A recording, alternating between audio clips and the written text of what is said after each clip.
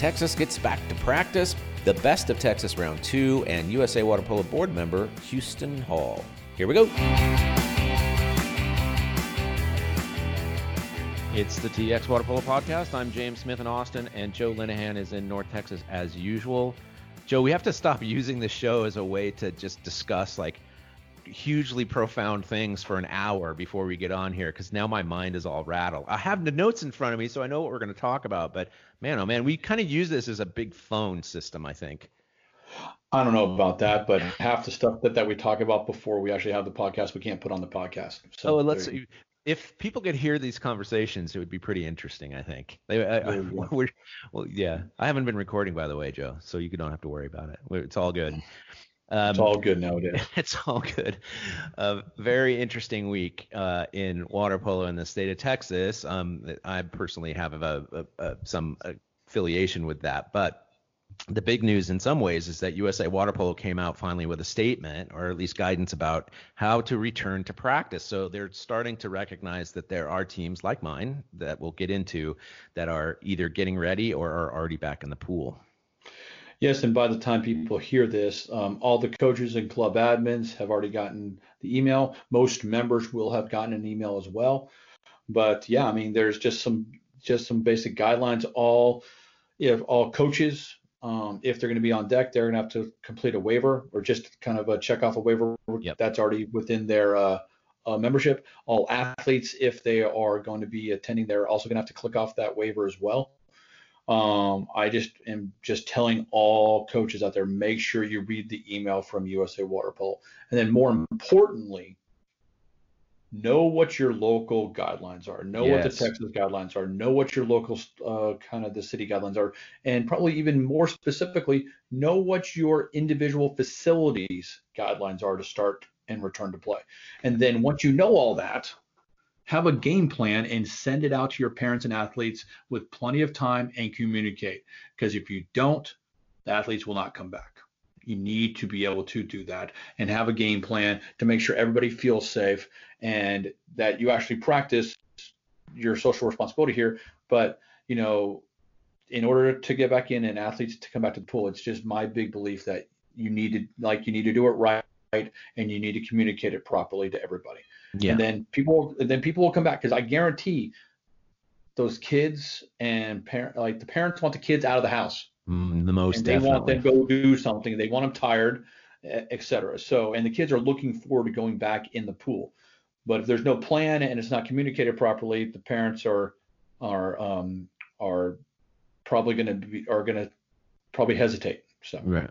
Well, we can get into my team here in a second, because that's not been my experience, but that could just be the circumstances of the team. Yeah. But this USA Water Polo letter, I know you want everybody to read it, but holy crow, that is a long letter, and I'm sure that this will ruffle maybe some feathers. But to me, it basically was a very long-winded way of saying, here are some guidelines that we think there are good ideas, but overall follow your local requirements, and that's and my boss has said the same thing about US Swimming, is that they came out with something that was pretty lengthy, but it was essentially saying, look, it's use your best judgment and follow whatever your local regulations are.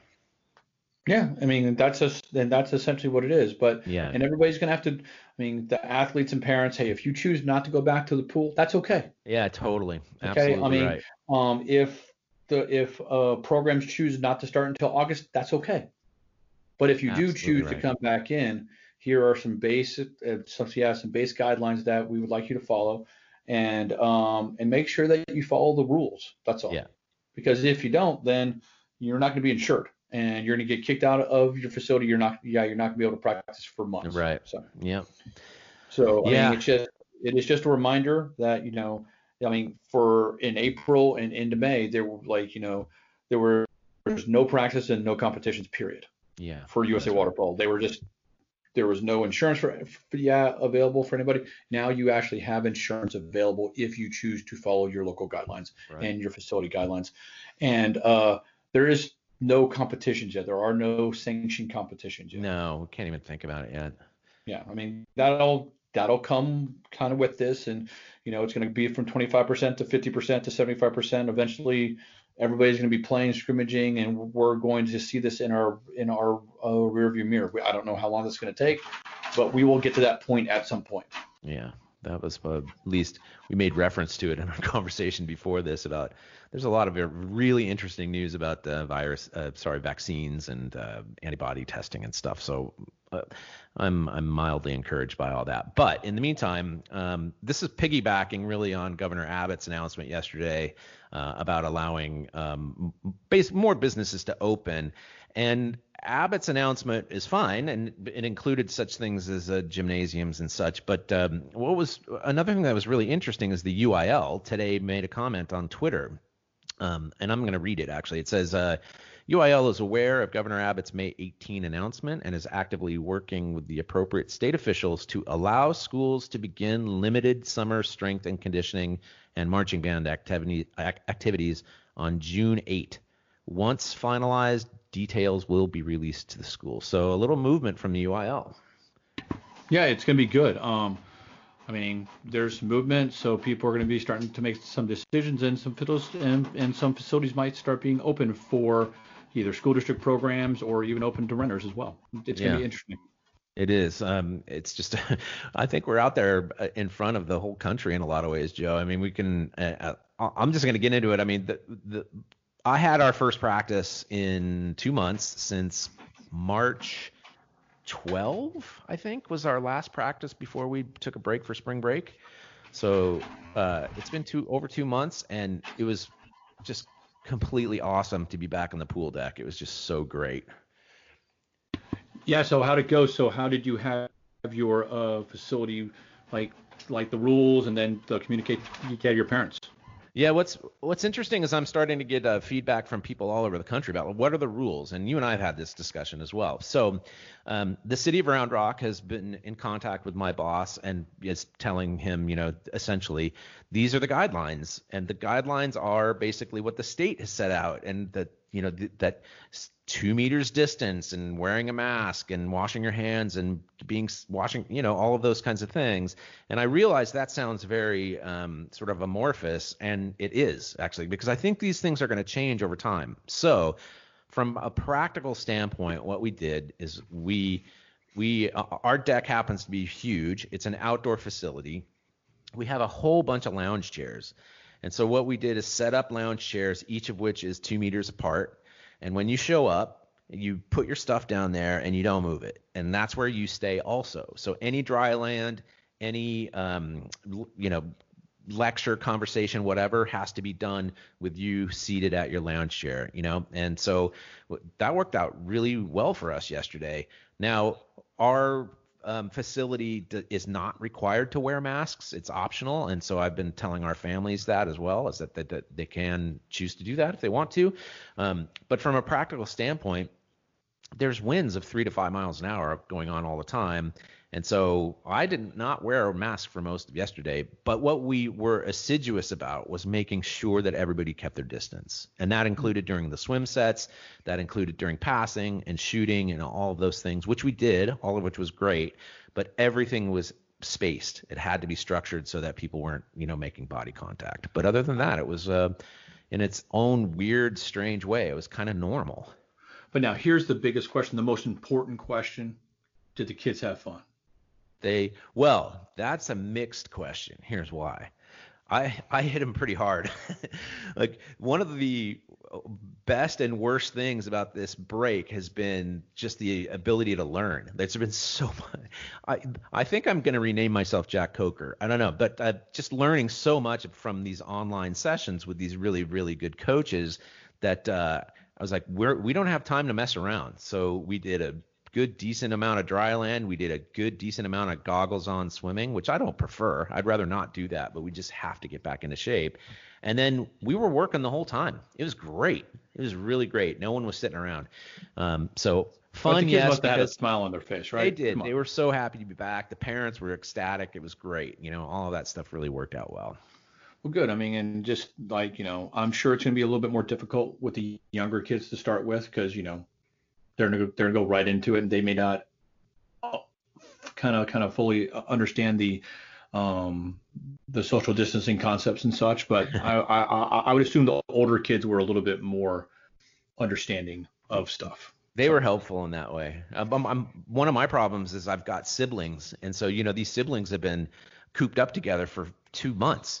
So to them, social distancing is ridiculous, at least between one another, right? But at least from an optics perspective, we don't want some city official driving by and just seeing people all, gathered together. So I had to tell them, look, I know this might sound ridiculous, but you have to stay apart as well, even though you have been in your house for 2 months and you're going home with this person as well. So, but yeah, it was 97 degrees too. So it was like a real Texas, return to the pool.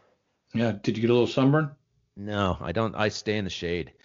In the shade, and I'm my old friend Sasha, when I was coaching in California, used to make fun of me for putting on sunscreen, and now I think he's regretting that. So yeah, I'm a big fan of sunscreen. No problem. Well, congratulations, James. You're the first program that I know of that is back in the water. Definitely the first program in Texas. You're leading the troops, and I'm sure you've shared your story over and over again, even just since yesterday.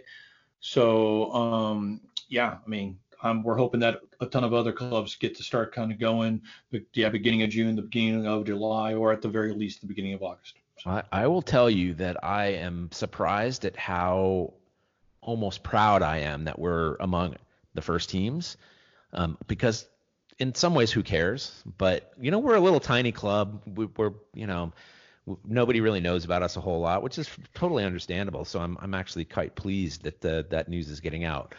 But that does not change the fact whatsoever that I'm delighted to see other teams ramping up as well. I cannot wait. I'm so very happy for them. And also not too pleased about the ones that can't. It's not cool.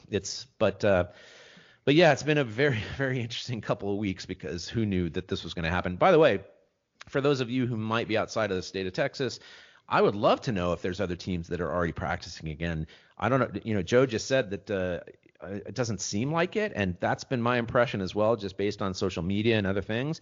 But if there's somebody else practicing, I would love to know that, and I'll push it, that information out as well. Yeah, it'd be great.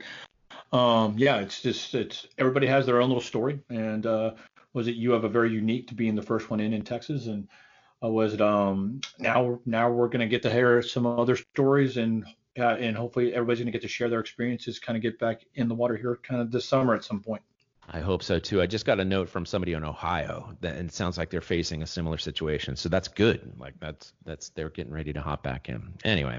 All right, Joe, that's enough of that. Let's come back with what we're introducing as the Best of Texas 2. Just wait.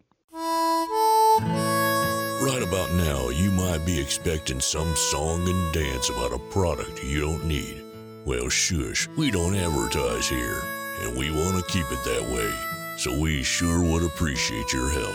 Show your support by going to txwaterpolo.com/donate so we can keep covering the sport we love in the great state of Texas.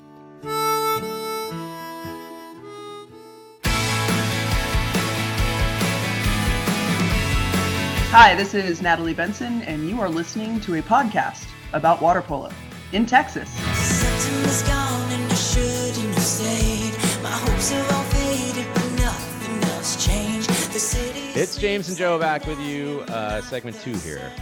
And as we said right prior to this, is that we have come up with, and we've been discussing this a little bit in sort of broad terms, but now we've branded it Best of Texas 2.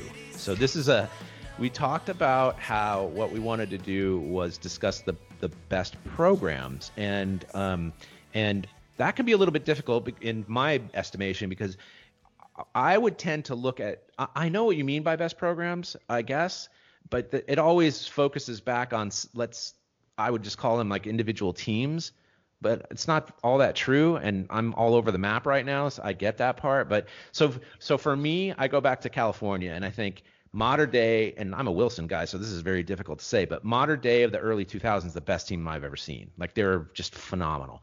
And on the girls' side, Laguna Beach is probably the best team. So, but that's probably what we're looking for, is something like that, like programs from a particular era of time that has shown sort of consistent excellence.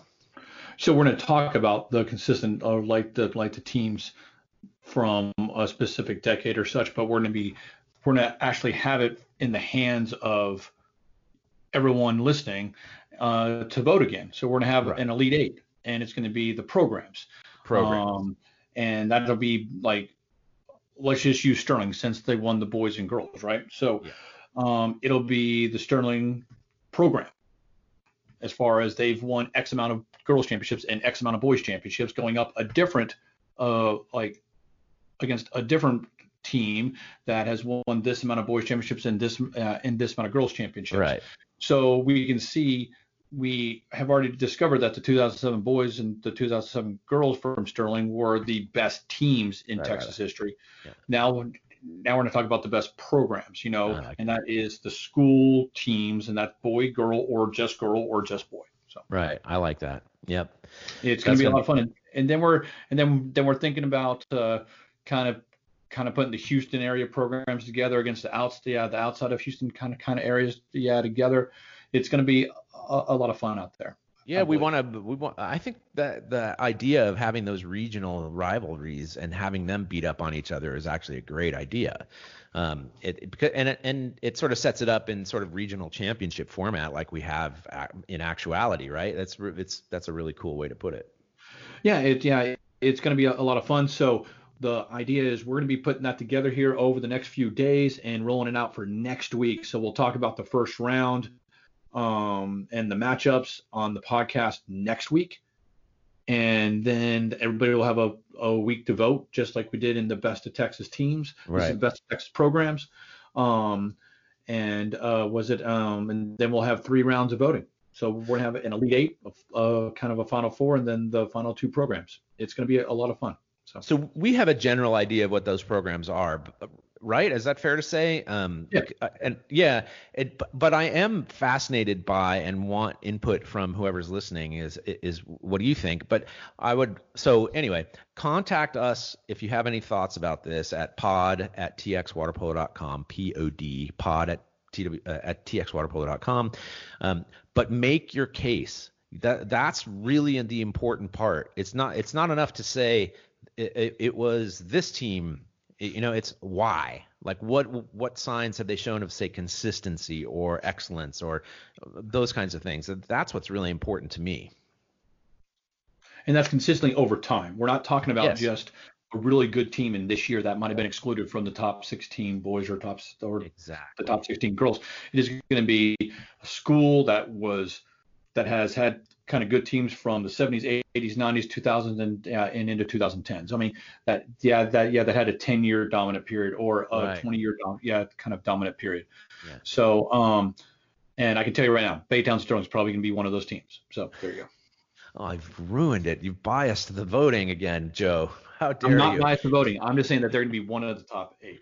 So. I don't think there's any doubt about that at all. Right. So anything else to talk about this? Because we've got we have a cool interview coming up. Yeah, it's going to be fun. So another thing we're going to be doing is each of the next couple of weeks, we're also going to be talking about a decade and we've done this a little bit before, but maybe highlighting some of the kind of the better, the better teams that won each decade. And today I think we're going to do a little bit of the 70s, right? Because there wasn't a whole lot of water polo back then. This is when water polo first got started here in Texas. Was in the 70s. Like you had I think 5 state champions for girls. I think you had 7 or 8 for boys. But there were some very good teams back then. And go ahead. Yeah, let me chime in here because I'm the newcomer to this. This was among the most fascinating things for me about Texas high school water polo. Was, of course, I like to tout all the time that the girls were playing in the state of Texas, a couple decades before they did in California. That's a point of pride. But I just love the way that it's distributed geographically. So those early teams, those A&M consolidated teams on the boys' side in particular, they were pretty darn good. Yeah, and I think that was I would say they were the best teams there with Bobby Leland and his brother kind of leading the way, Bill Leland. But that's where water polo was in the state of Texas. A&M had a varsity team. Right. And, Dennis Fosdick was coaching them. I guarantee back in the day that Dennis Fosdick probably had something to do with Bob and Bill Leland being pretty good water polo players. Absolutely. I guarantee that they might have snuck into a few practices and played a little bit, So let's just say the rules weren't probably strong, but they took advantage of those opportunities, which is the biggest thing. So, Sure. And it came out. They won they won the boys in 72 and 73, and and Lamarck won in 74. And then, and we'll talk about St. Mark's here in a second, who won in 75. But then we also had Clear Creek, who was, is one of those dominant teams, kind of throughout the decades that have won consistently in both the boys and girls side.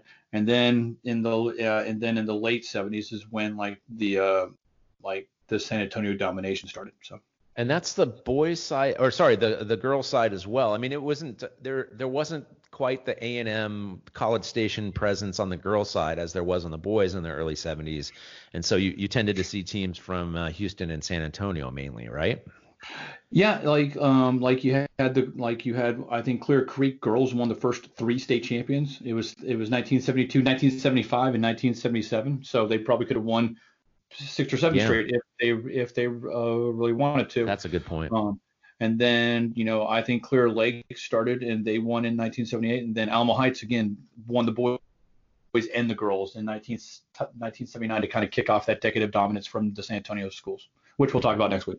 Yeah, we have some time to figure that out, but I'm just so interested in how these programs came about. It's like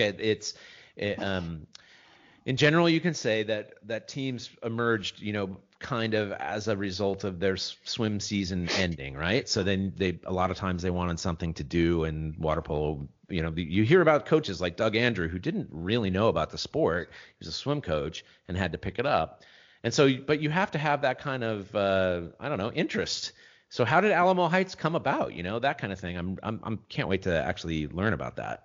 Yeah, and we're going to be doing some interviews over the next couple of weeks that's going to highlight a little bit more of the history.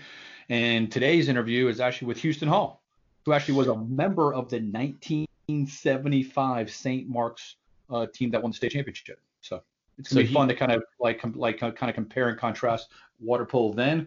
And Houston is also currently the he's on the USA Water Polo Board of Directors. So yes, he can kind of compare and contrast kind of water polo that's about 50 years apart. So. And still active on the Masters level. I know that, right? Yeah, and he still plays with Dallas Water Polo. It's awesome. Yeah, that's precisely the kind of person we want to talk to. And actually, you surprised me because I know Houston Hall decently. Like we've obviously met each other several times, but I didn't remember that he played for St. Mark's. I mean, he's obviously within that community, but I just forgot completely. So not only did he play for St. Mark's, but he played for the 75 team that won the state championship, which is, that's just so cool. So I'll really look forward to hearing from him. And actually, we'll just do that right now. Coming next are excerpts from that conversation that Joe had with Houston Hall, and we'll be right back with that.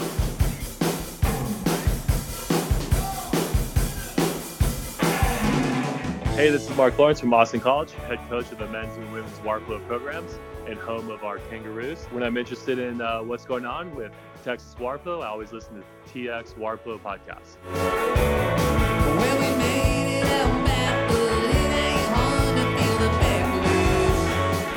Houston, how are you doing? Doing great, Joe. How are you? I'm good. So today's we are with Houston Hall. So Houston is in a very unique position. He played water polo back in the day, back in the 1970s with St. Mark's, and he also is involved highly with water polo now, kind of currently up in North Texas and nationally with USA Water Polo. So Houston has a long list, so it's going to take me a sec to do all the introductions here. So Houston played at St. Mark's. He graduated in 1978. He won a state championship in 1975. And in 1977, when he was all-state team captain his senior year. And then he went off to go play at Harvard, kind of where he was all New England. he was captain and MVP his senior year, and he graduated in '82. And then he came back and played Masters water polo with Dallas Water Polo Club. He helped with the growth of the sport in North Texas, and he is currently on the USA Water Polo Board of Directors, and he helps with local clubs like Pegasus and Thunder and such in North Texas. So, Houston, welcome. Thanks, Joe. Thanks for having me. I appreciate it. Well, thank you for taking the time. How are you doing during the whole COVID-19 stuff going on? Well, like everybody else, I'm getting kind of antsy, but letting my hair grow out, trying not to get too fat, and keep busy. Are you being successful on the exercise kind of side of things? I know I'm not. I've not been very successful yet. That's okay.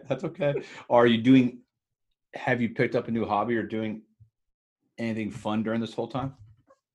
The fun part has been having a bunch of my family living with me. Two of my daughters who are, kind of came home to shelter in place, and one lives in New York and she's home working remotely. One is at University of Virginia, and she came home for the last 2 months to finish up the semester. And so it's been fun seeing family. Yeah, well, good. So now, hopefully, you've been able to catch up a little bit on the Best of Texas. The main reason is because the 1975 St. Mark's team was represented there. So they didn't win the first round, but just tell me a little bit about that 1975 team. That team, I was a sophomore on that team, and I think I probably weighed about 130 pounds right there.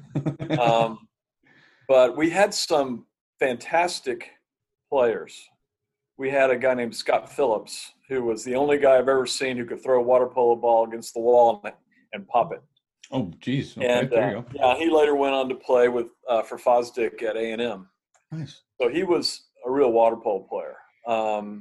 Then we had some people like Greg Krause, who became a incredibly fast swimmer and would have made the 80 Olympics if we'd gone.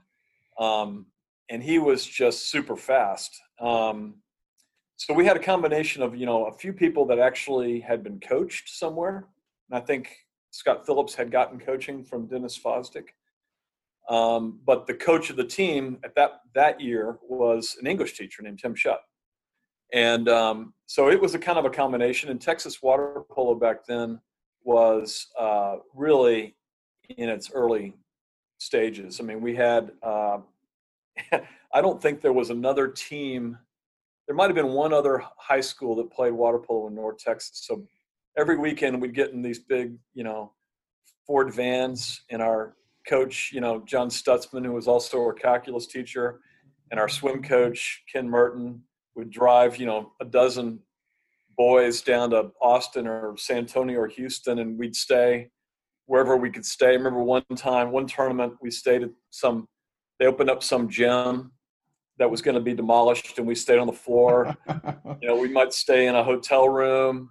Everybody has budgets. So there you go. Yeah. And I've seen some pictures, and we were I'm sure it's very similar to what it's like now when you get boys on the road. But, we had a good time. We had a really good time. I remember one time we stayed on Jim Yates' apartment floor. Jim, the man that is still playing. He is going to World Nationals, everything. He's still the most fit player out there in the water. So you guys also won in 1977 when you were like the team captain and got all state. So what was the differences between the 75 team and the 75? I was not the team captain, but I did get all state. And so I'd say that team was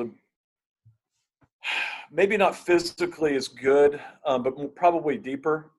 By then we had John Stutzman was the head coach, and Ken Merton was his assistant.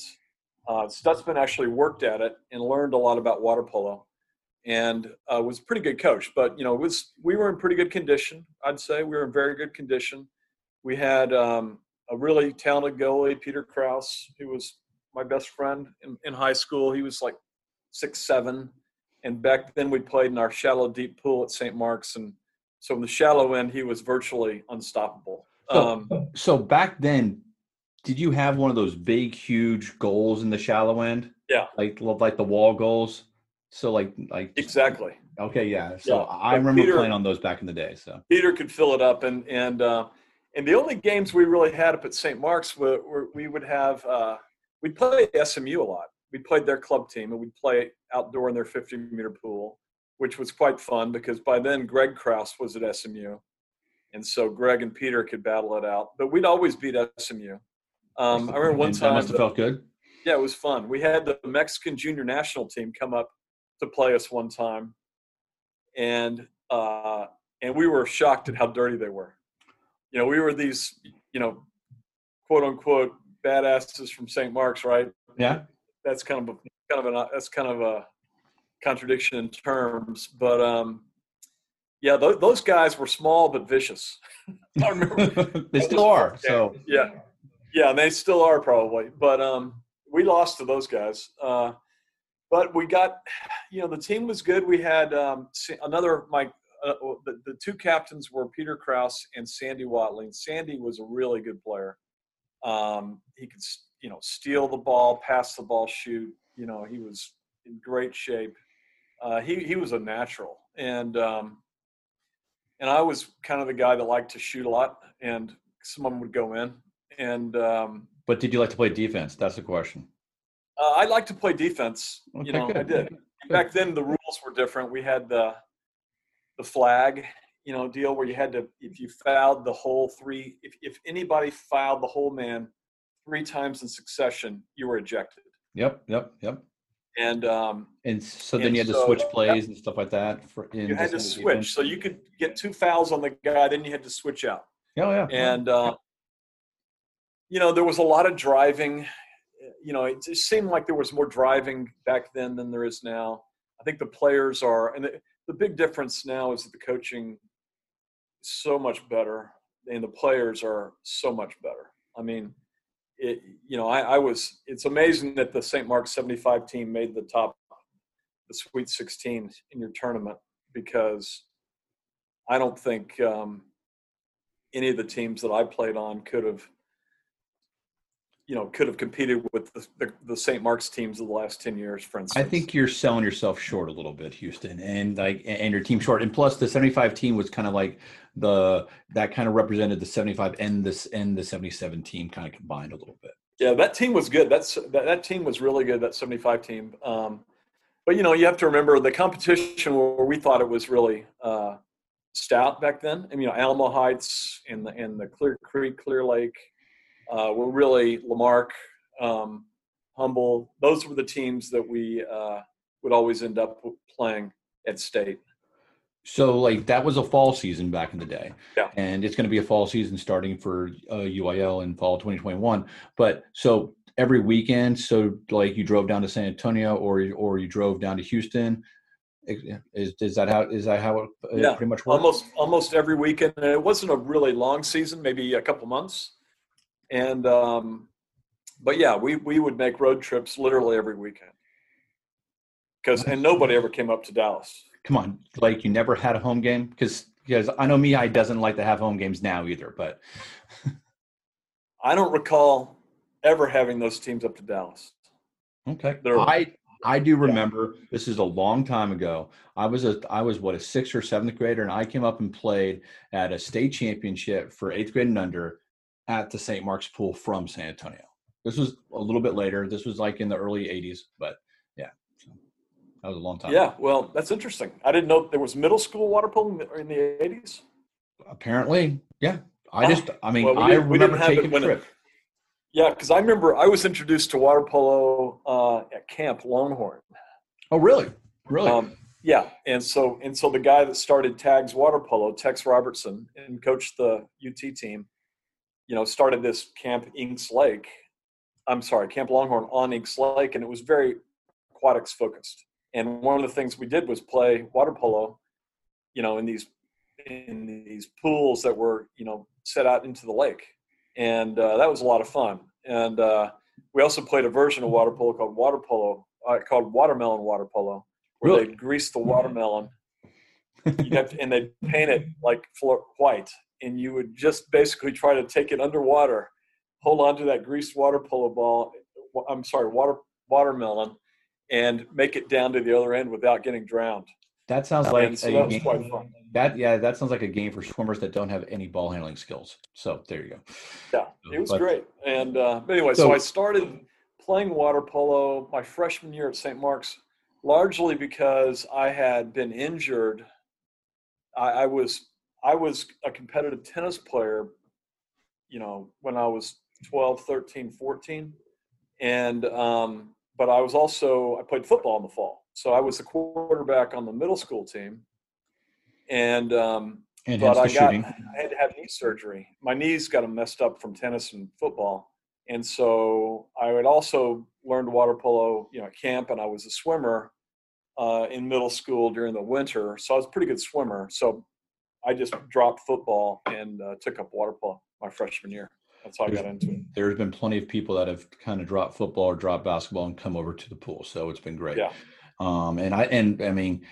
And nowadays, water polo is one of the biggest sports at St. Mark's. Absolutely. Yeah. I mean, the aquatics program at St. Mark's, water polo and swimming. I mean, it's definitely the biggest sport at St. Mark's in terms of people. They started in middle school, and I think there's 30 kids on the water polo team, and probably more than that on the swim team. Yeah, I mean, it's just grown by leaps and bounds. Even since I've been up here for the last 10 years, it's grown like the sheer numbers. And now, I mean, so water polo back in the day, we already talked about a couple rules and such that were different. You have watched water polo now and kind of grown over the past couple decades. What's the primary differences? Just besides the coaching and such like that, from the water polo back in the 70s and the water polo nowadays. Well, I mean, one big difference is there's so many more teams that play, and there's women, and there's girls that play. So it's just a much bigger sport now than it was back then in terms of participation. I'd also say that the overall level of play is far greater. I mean, the kids are putting a lot of effort into it, and we have club water polo now, so kids are able to play year round. So kids are getting better coaching, and they're working harder at it for longer, and so they're a lot better. So were you able to play? Skills are a lot better. So we back in the day, were you able to play outside your high school season kind of at all? No. There was no club water polo in North Texas until 10 years ago? Yeah. But I mean, I just didn't know if there was masters or not back in the day. But no, I mean, it's just that's amazing that you guys were so successful and only played for about 2 to 3 months a year. So yeah, that's incredible. Yeah. But I think that was the way that everybody did it throughout the state too, because everybody then would go into swim season, and then they'd have baseball or something in the spring, and then everybody would go do something during the summer. Well, I don't think there was a whole lot of people playing a lot. Yeah, I mean, the level of all sports has been elevated a lot in the last 40, 50 years. I mean, so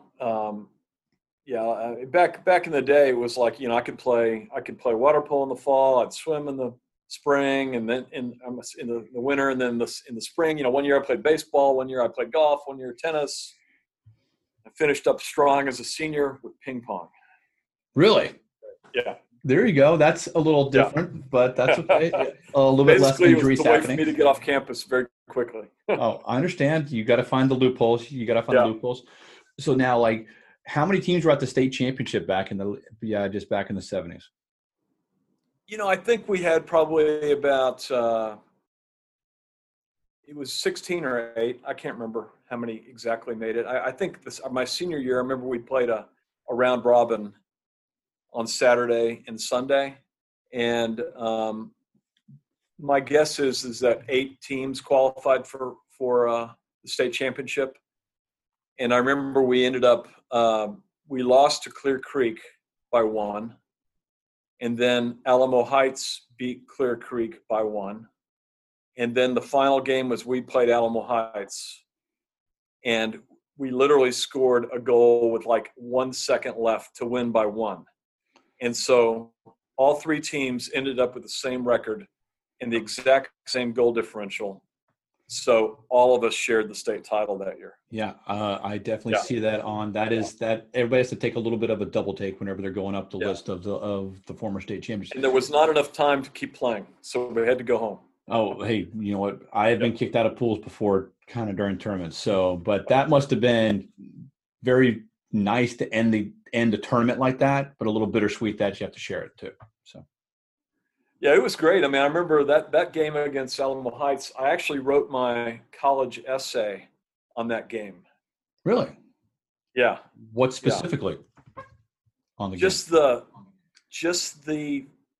It was just so dramatic. Just the back and forth and the physical effort that it took, and the twists and turns, and how it related to.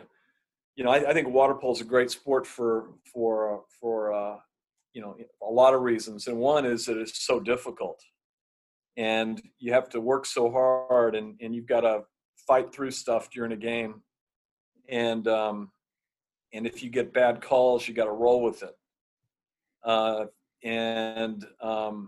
so that's I don't remember the exact details of my essay, but I remember it must have been a pretty good essay because it got me into where I wanted to go. So. Yeah, and you went to Harvard, and you graduated in '82, and you actually started as a freshman in the club team, and you guys transitioned to a varsity team for your junior year. How was that overall experience at Harvard?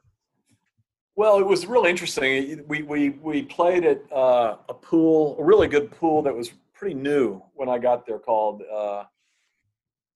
Blodgett.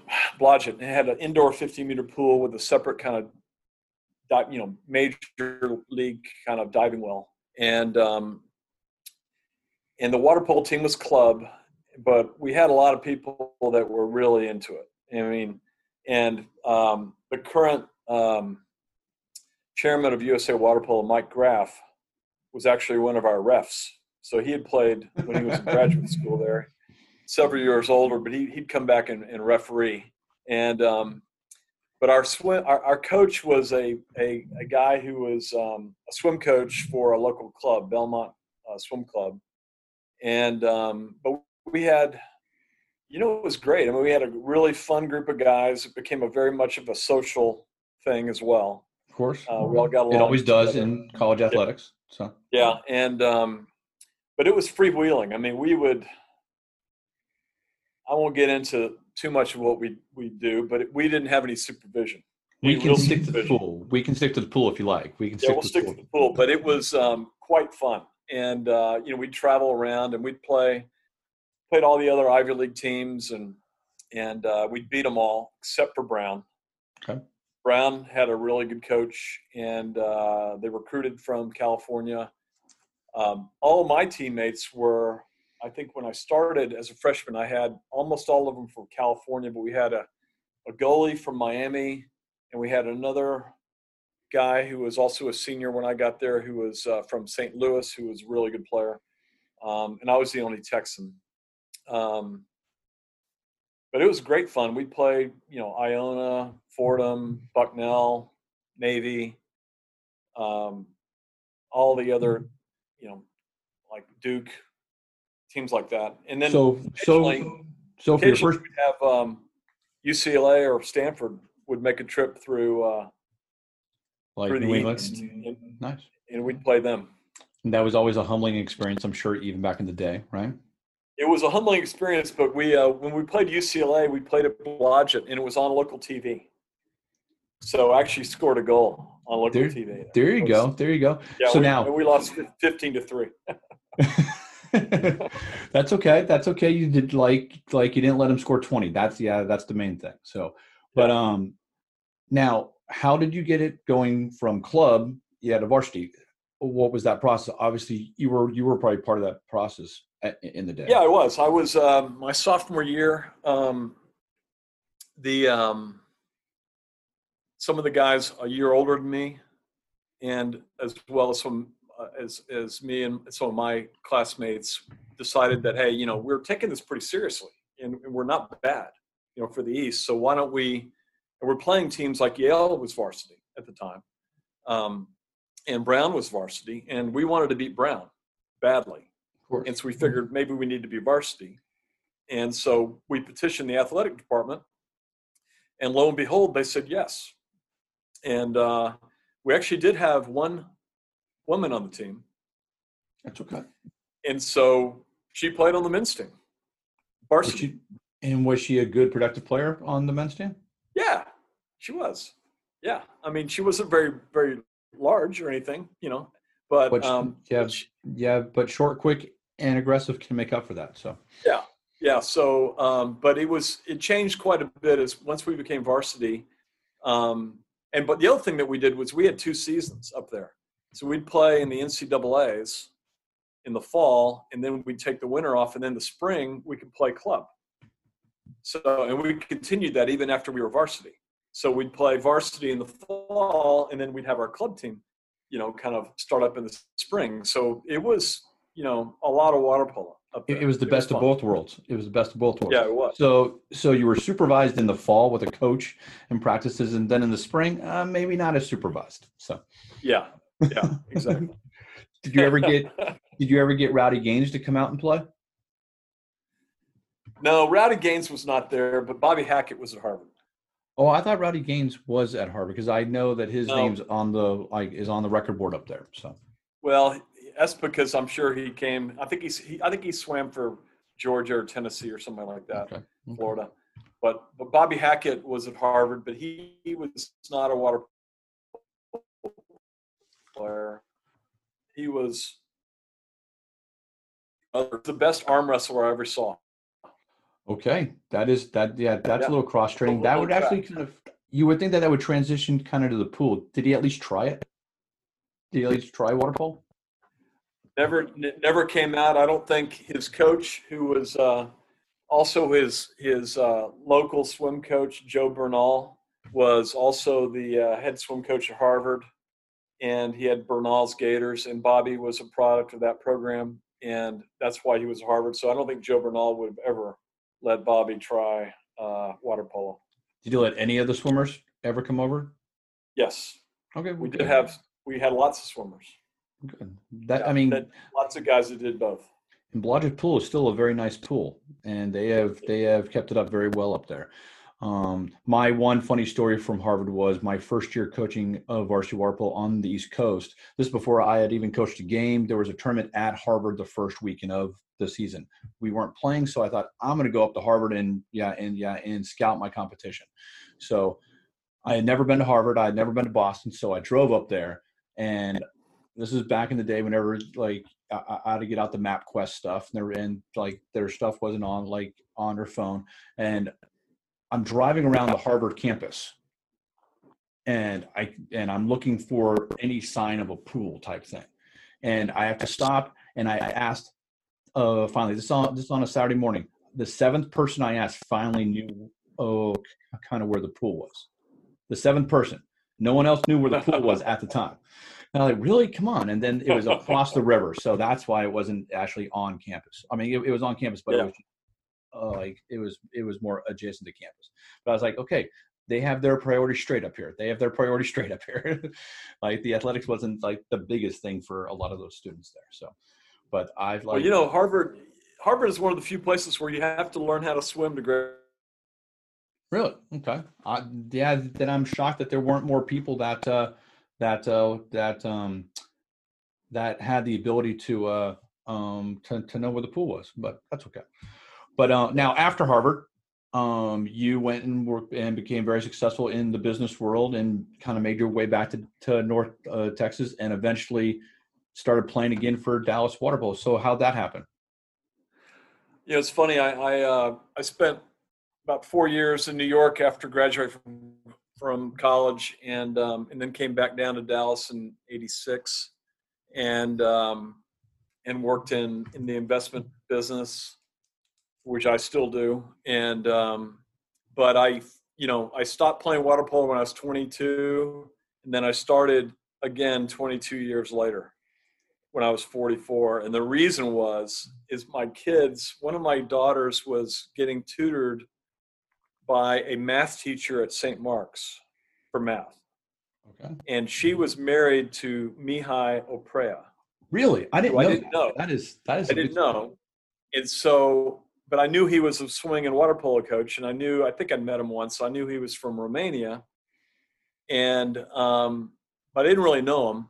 And we started talking about water polo. I said, "Oh boy, I wish I could play now because, when I was 26, I started wearing glasses, and now I wear contacts, and there's no way I'm going to get in the pool with with glasses on, and my contacts are going to wash out." And that was my perception. Yeah. Okay. And she said, "No, what are you talking about? Lots of people play water polo with contacts on." I said, "Really?" And she said, "Yeah, you should come out. Call Mihai." So I did. And he told me about Dallas Water Polo Club, so I came out. So it's just a serendipitous meeting with Janice Oprea, who basically got me back into water polo. And you don't say no to Janice. So no. Like if she wants you to go play, you're going to go play for sure. So I didn't know that story actually. So, and then how was it getting back into the pool? There's no flags on the pool deck. There's no switching in center defense. It's a whole different game. Well, it's in one way it was like riding a bike again, but unfortunately it was like riding a bike like a 3-year-old. And because I remembered how to do things, how to do the egg beater and how to swim and how to shoot and so forth and so on. But I had never really been trained by a real water polo coach. Yeah. So I was more like I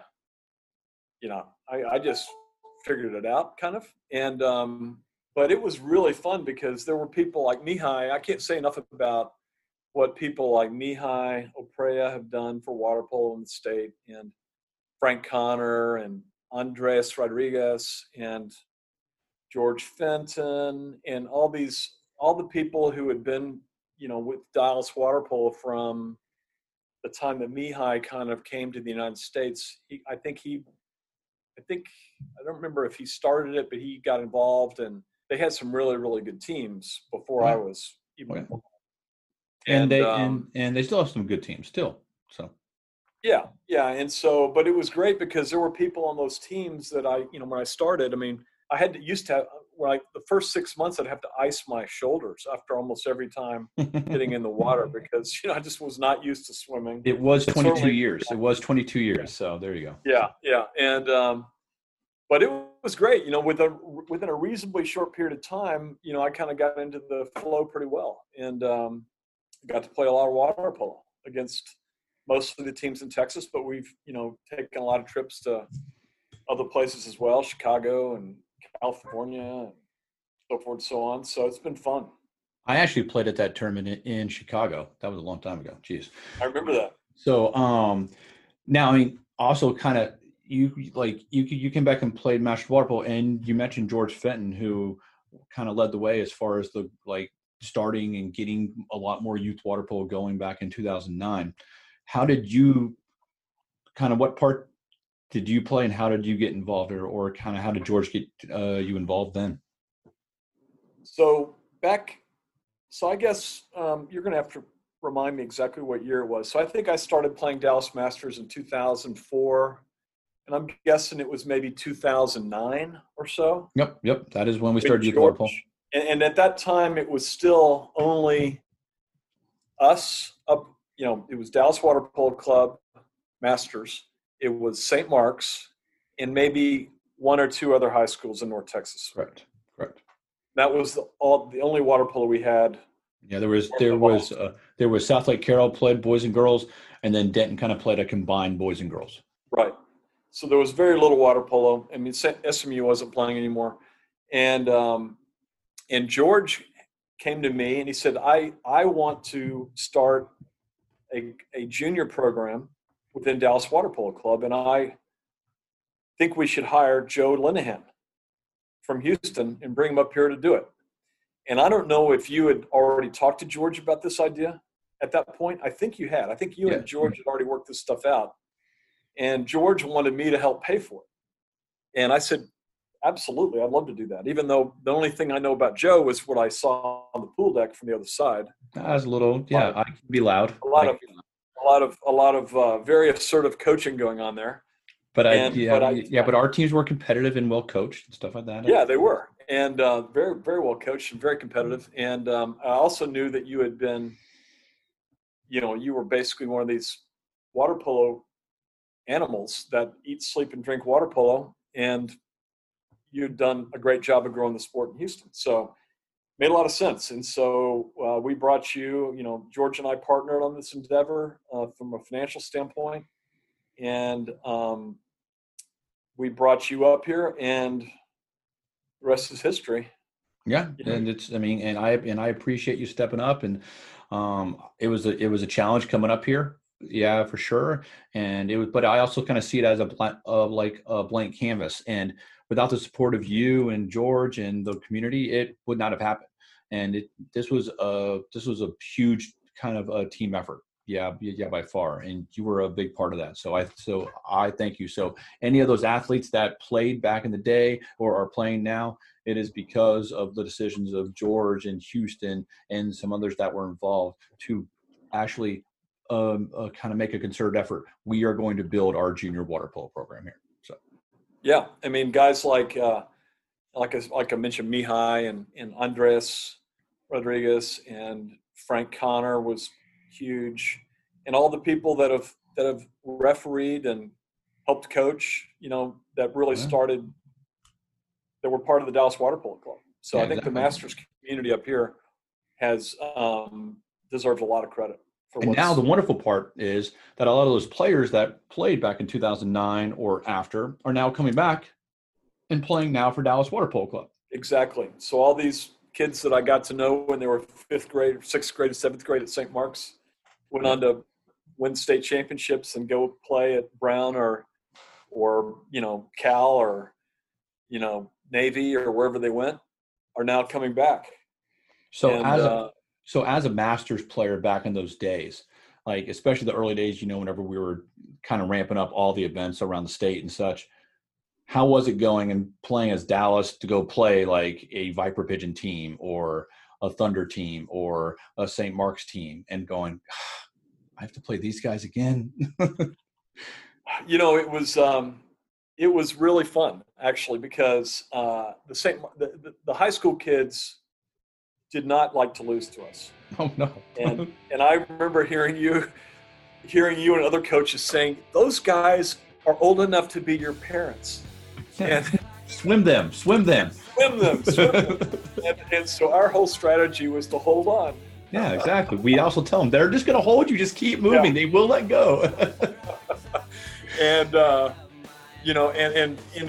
and mostly we beat teams, but we not always. And it was really challenging and to play people that were in shape, because we never were in very good shape and still aren't in great shape. But that's Masters water polo, though. So yeah, Masters water polo. We try, but I mean, it's hard when you're practicing for an hour or two a week.